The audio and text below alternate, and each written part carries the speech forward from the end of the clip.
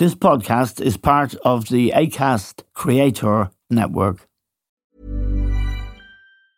Hey folks, I'm Mark Maron from the WTF Podcast, and this episode is brought to you by Kleenex Ultra Soft Tissues, your ally to help tackle your allergy symptoms this season. I love the change of seasons, but nobody loves pollen and all those other things floating in the air that make you sneeze during this nice weather. Kleenex Ultra Soft Tissues are hypoallergenic and allergist approved, so fight back against watery eyes and runny noses without worrying about irritating your skin. For this allergy season, grab Kleenex and face allergies head on. Everyone knows therapy is great for solving problems, but getting therapy has its own problems too, like finding the right therapist, fitting into their schedule, and of course, the cost. Well, BetterHelp can solve those problems. It's totally online and built around your schedule. It's surprisingly affordable too. Connect with a credentialed therapist by phone, video, or online chat, all from the comfort of your home. Visit BetterHelp.com to learn more and save 10% on your first month. That's BetterHelp, H-E-L-P.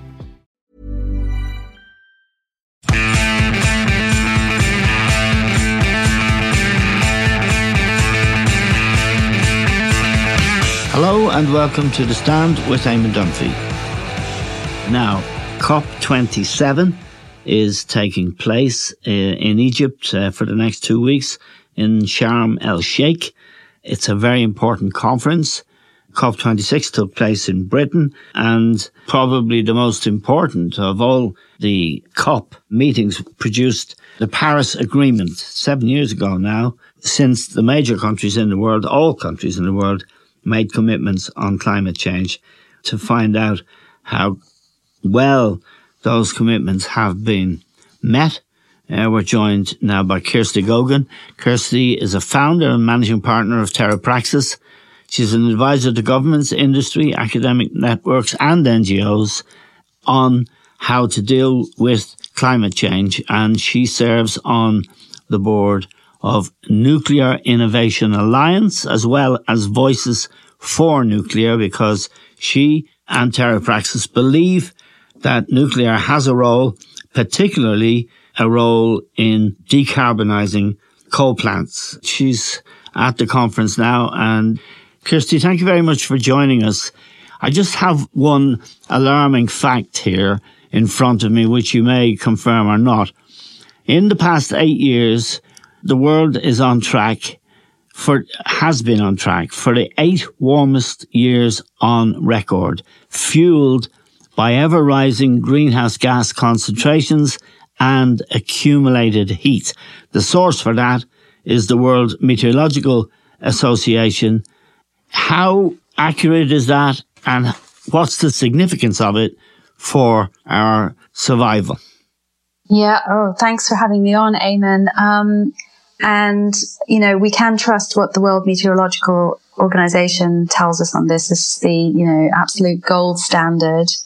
And it's very unlike a, conservative with a small c, kind of analytical, science-based organization to make these kinds of really quite alarming, as you say, very alarming statements. And, you can only conclude that they would do that because we should be alarmed about what they're finding, what the science is telling us.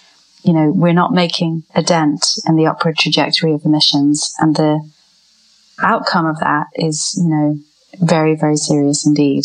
And it's becoming obvious to all of us now what might be called telltale signs of the impact of climate change. They're more dramatic now.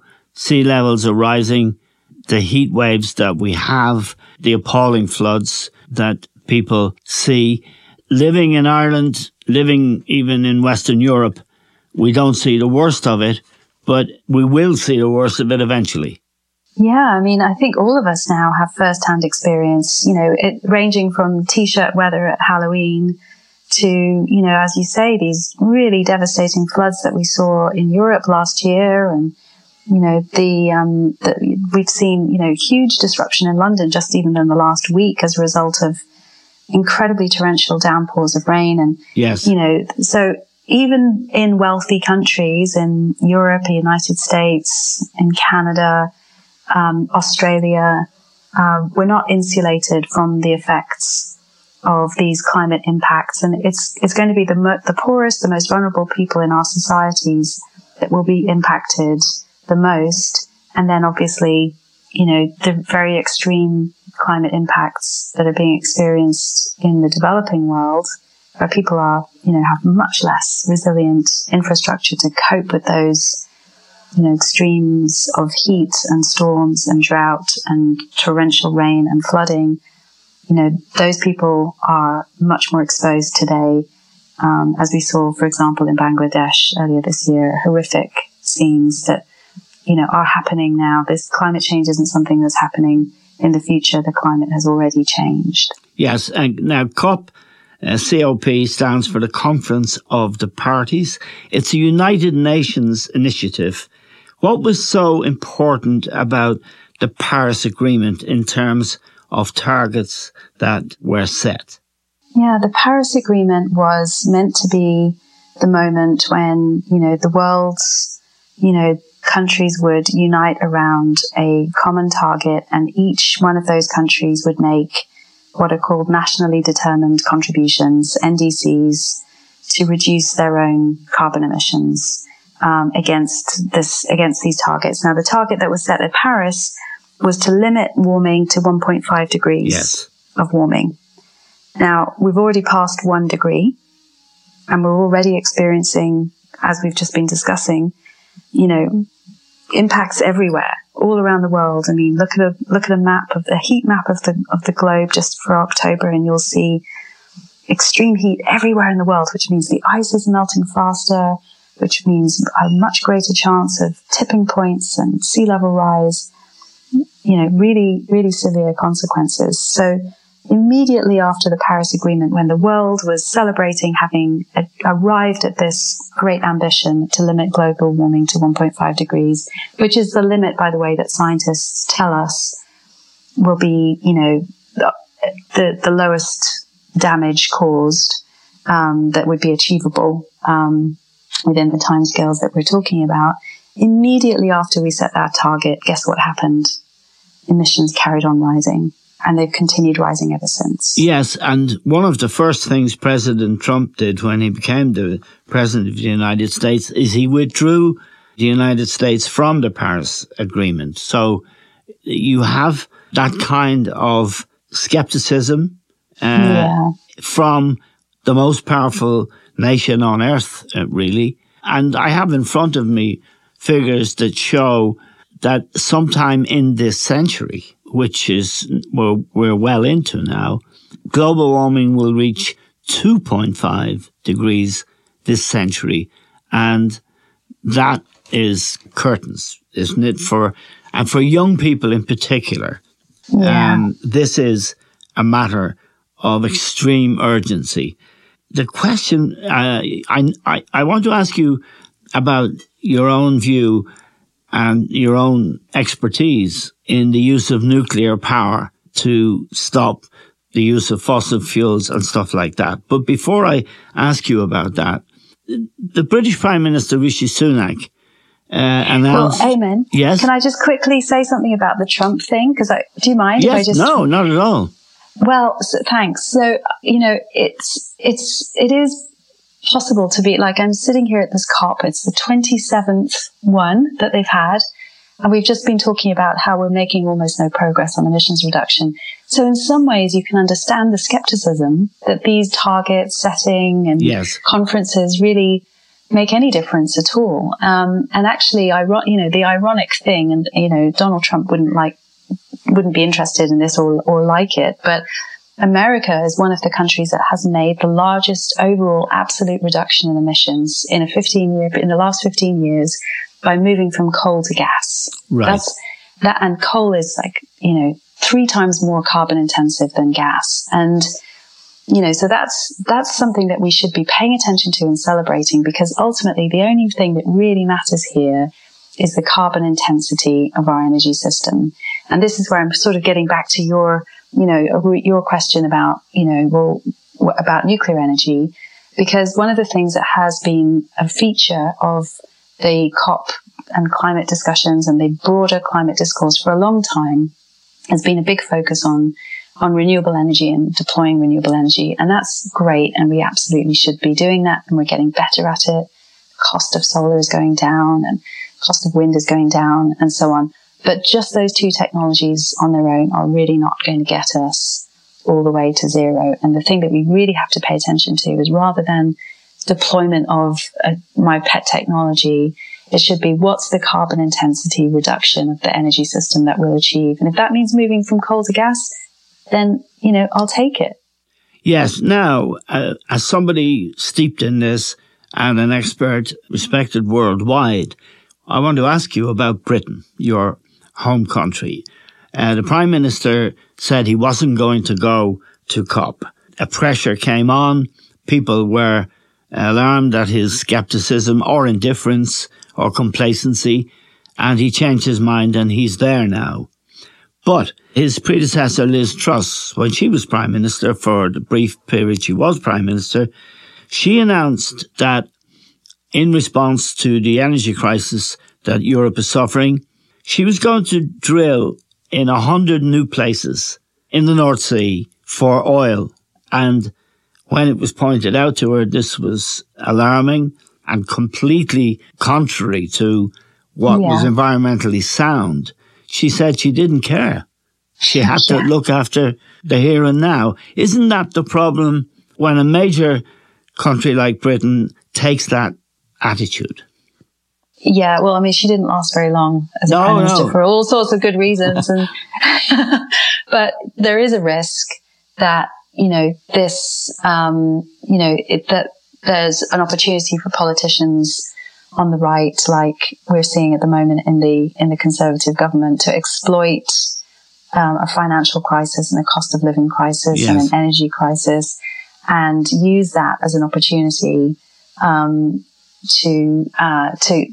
pursue a larger mission, and that they might have, like continuing to exploit fossil fuels, for example. And honestly, there is just no excuse for it in a country like the UK, where we have, abundant alternative clean energy sources, and we've got the skills and the capability and the regulatory frameworks and, frankly, the capital to be able to invest and rapidly build out a clean energy system without any need to go and, drill for more oil and gas.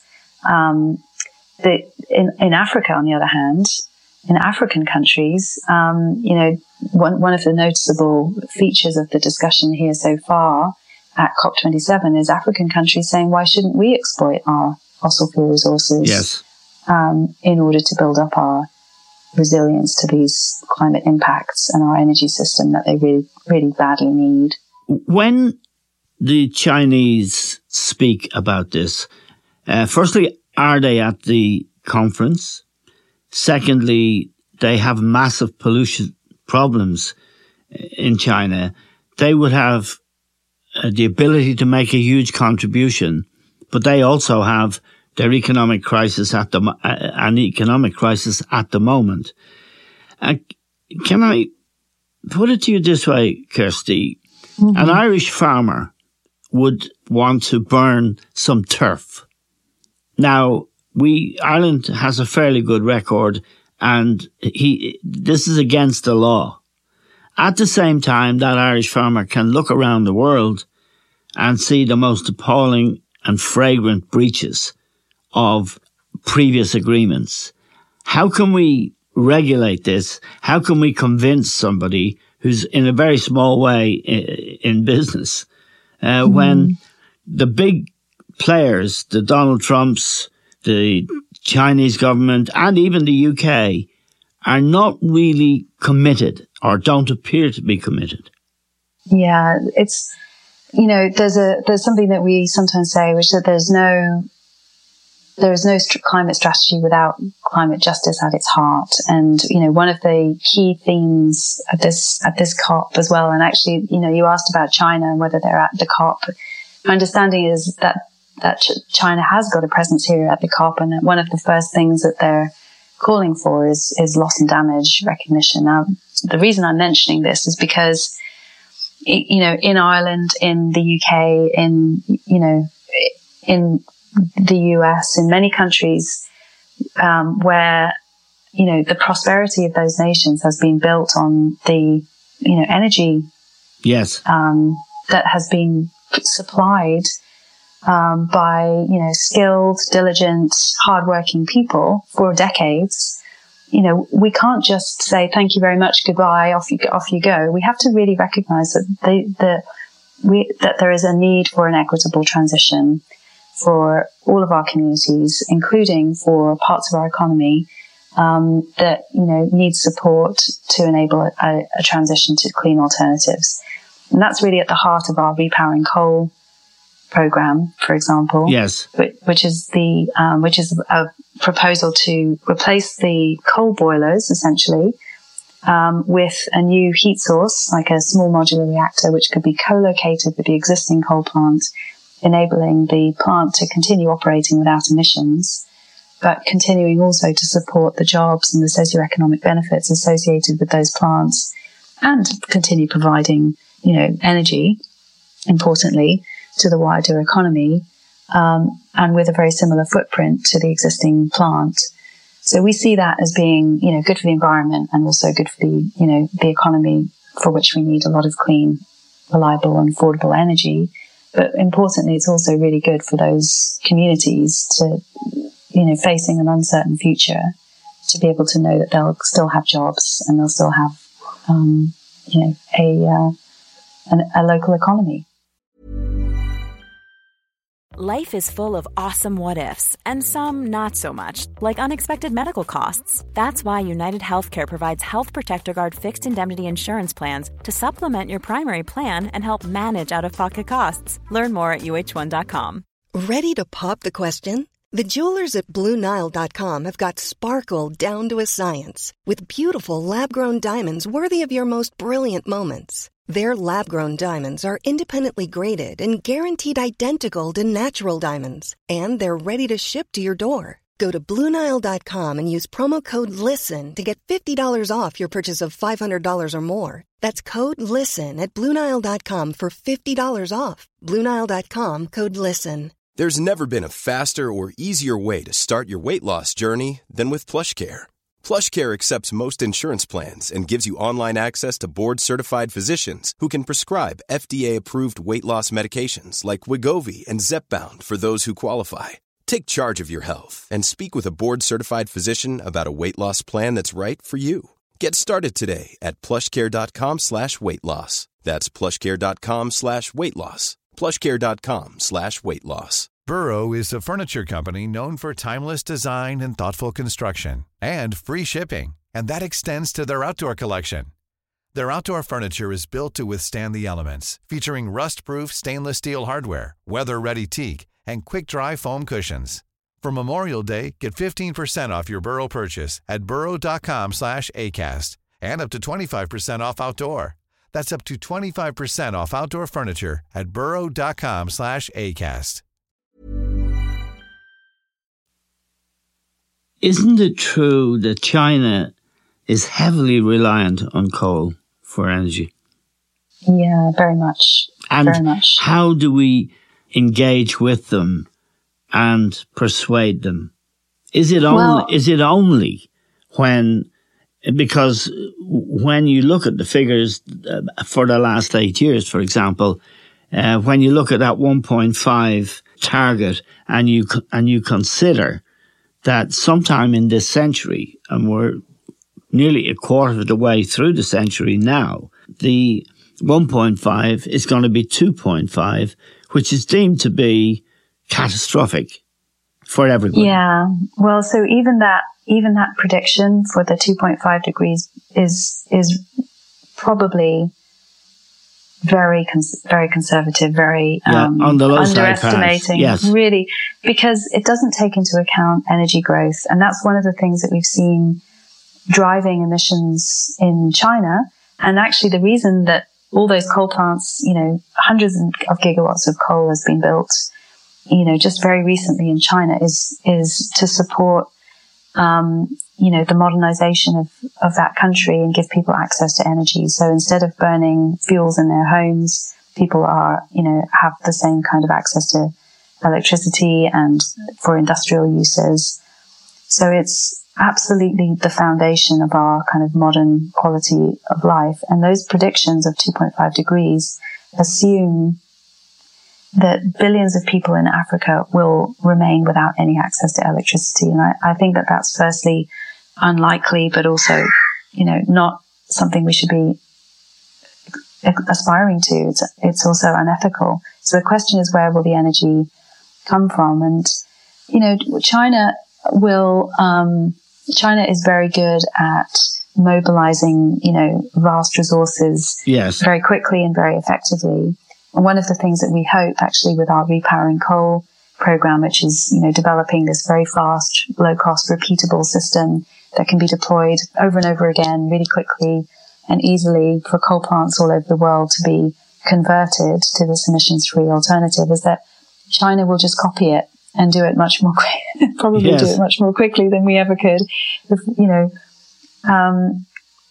Let me ask you about Elon Musk and Tesla, the electric car. Given the contribution that motor cars and diesel cars make to global warming, how significant is it, and how much encouragement can you take, Kirsty, knowing that all the things you do know, that we should be able to throw away these old cars and all drive electric cars in the foreseeable future?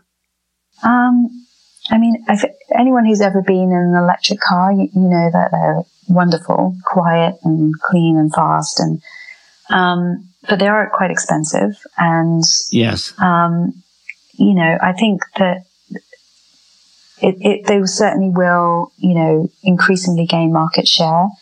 I think there's an aspiration for electric vehicles to have about a 7% global market share by 2035. That may be a little out of date now, but it gives you a sense of, the fact that there's still going to be another 93% of our cars are going to be running on fossil fuels. So you have been doing this for a long time now. You're an advisor to the British government. You've talked to these major politicians. How personally troubled are you by the situation the world is facing right now, and in particular, the failure to respond with unanimity on the fight to make it a battle where Donald Trump or whoever is in power in China and all the major powers in the world agree we have to do this? Or is it the case that there's so much that has to be done and agreed, it's almost impossible to reach consensus? Yeah, I guess it would be unrealistic to try to aspire to some real consensus, but we do need leadership. And unfortunately, what we're seeing in the world today with all of the instability and the sort of geopolitical conflict around access to resources, not just access to, obviously oil and gas are huge drivers of this instability that we're seeing now, but other resources as well that will be necessary for the clean energy transition. I'm thinking of copper and lithium, those critical minerals that are,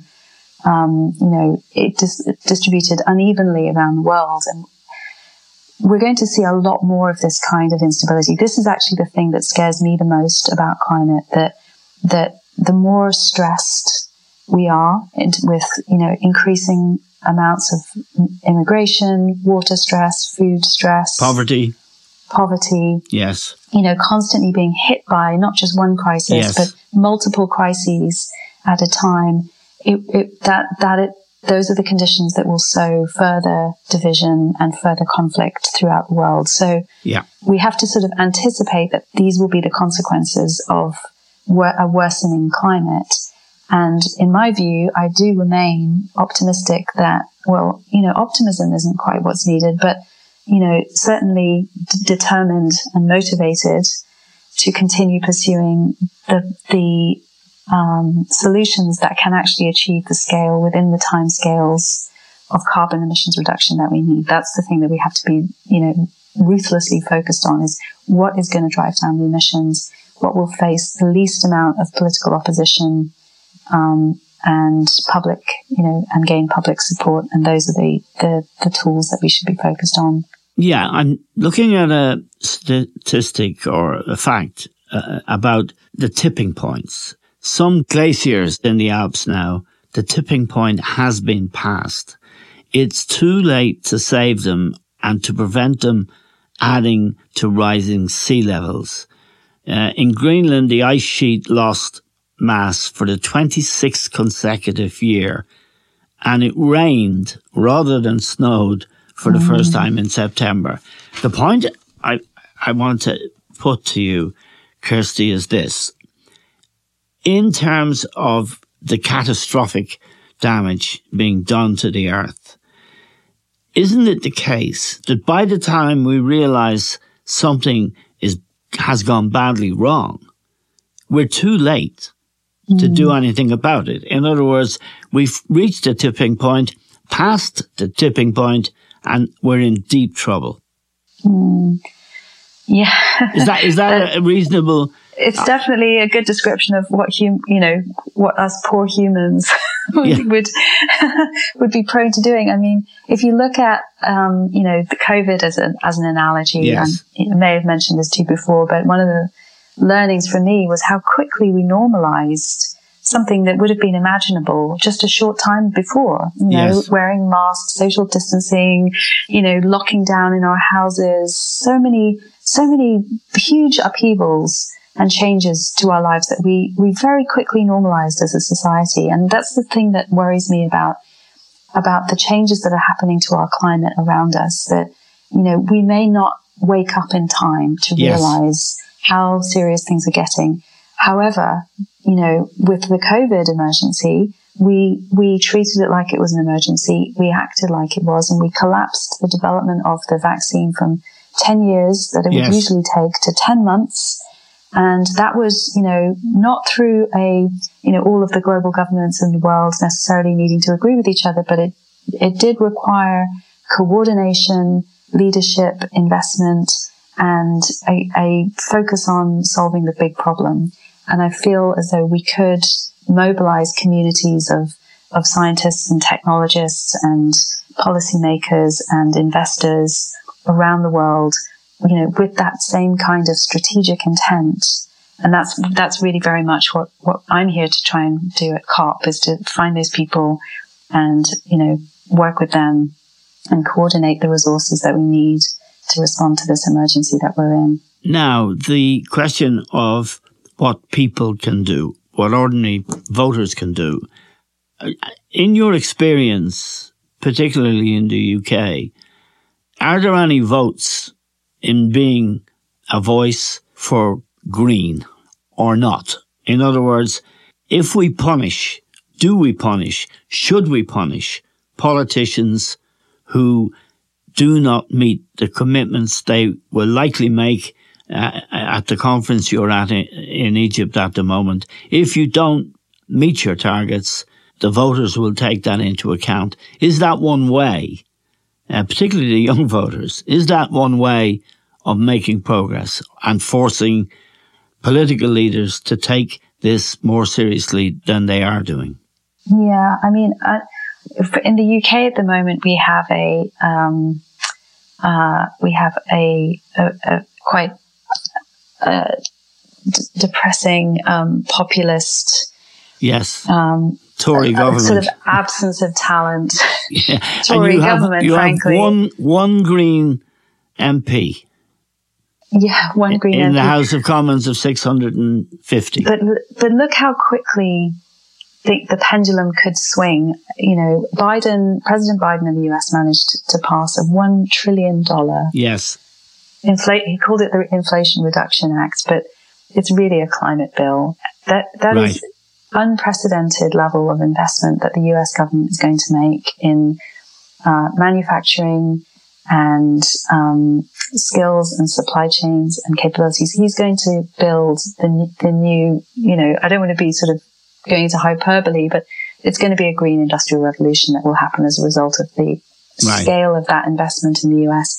And that will help to revitalize industries and economies and communities all over the United States that have been in decline for a long time, and really create, I think, a strong sense of optimism and, an empowered economy. And I think, Europe is watching what's happening over in the US and realizing that that's the direction of travel, that we're going to get left behind if we're not making those kinds of investments, real serious investments in building the new energy economy. And that kind of stimulus does win votes, frankly. That's that kind of investment, does create jobs, and it does create, it will help us to move out of the recession now that we're moving into. Okay. Whether the UK government will be ready to make those kinds of decisions remains to be seen. And whether Joe Biden gets rewarded for his efforts. Indeed, at the midterms. In the midterms next Tuesday. We'll come back to you on that one. But just a final point, Kirsty, and because what you're doing is the most important work in the world, really, other than doctors and nurses, because you're in the business of preventing this catastrophe. If there's one thing the public should look for when the communique from COP27 arrives, what is that one thing, do you think? It's really going to be, this is about loss and damage. That this COP is about the loss and damage that's already being suffered in the developing world that are most exposed to climate impacts already, and also the least equipped to respond to them and protect their citizens. And that has ultimately been that's a situation that's been caused by, the developed world that has, issued the lion's share of historical emissions, and therefore has a responsibility that they have acknowledged in the commitment at Paris to give $100 billion of climate aid to the developing world, that hasn't yet been forthcoming. And the whole theme here in Egypt is, okay, thank you for your pledges. It's time for some action. Yes. By which we mean, let's see that money. Thank you. Because, we really need it. So there's going to be a lot of pressure on the developed world to come through and start meeting those pledges. But there's also going to be an important pressure on the developed world to go much faster in reducing emissions.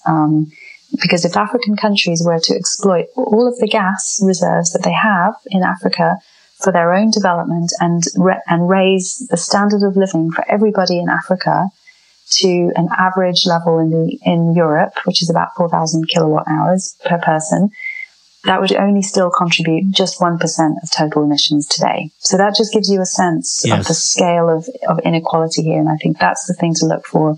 How is that being addressed? And, what commitments will we actually see getting made and then met?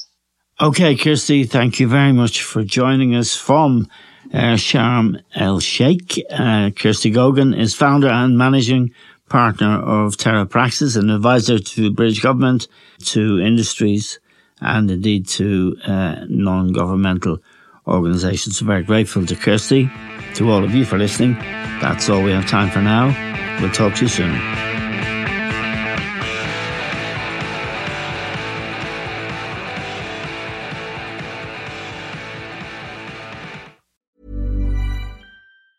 Hey, it's Danny Pellegrino from Everything Iconic. Ready to upgrade your style game without blowing your budget? Check out Quince. They've got all the good stuff, shirts and polos, activewear, and fine leather goods, all at 50 to 80% less than other high-end brands. And the best part? They're all about safe, ethical, and responsible manufacturing. Get that luxury vibe without the luxury price tag. Hit up quince.com/upgrade for free shipping and 365-day returns on your next order. That's quince.com/upgrade.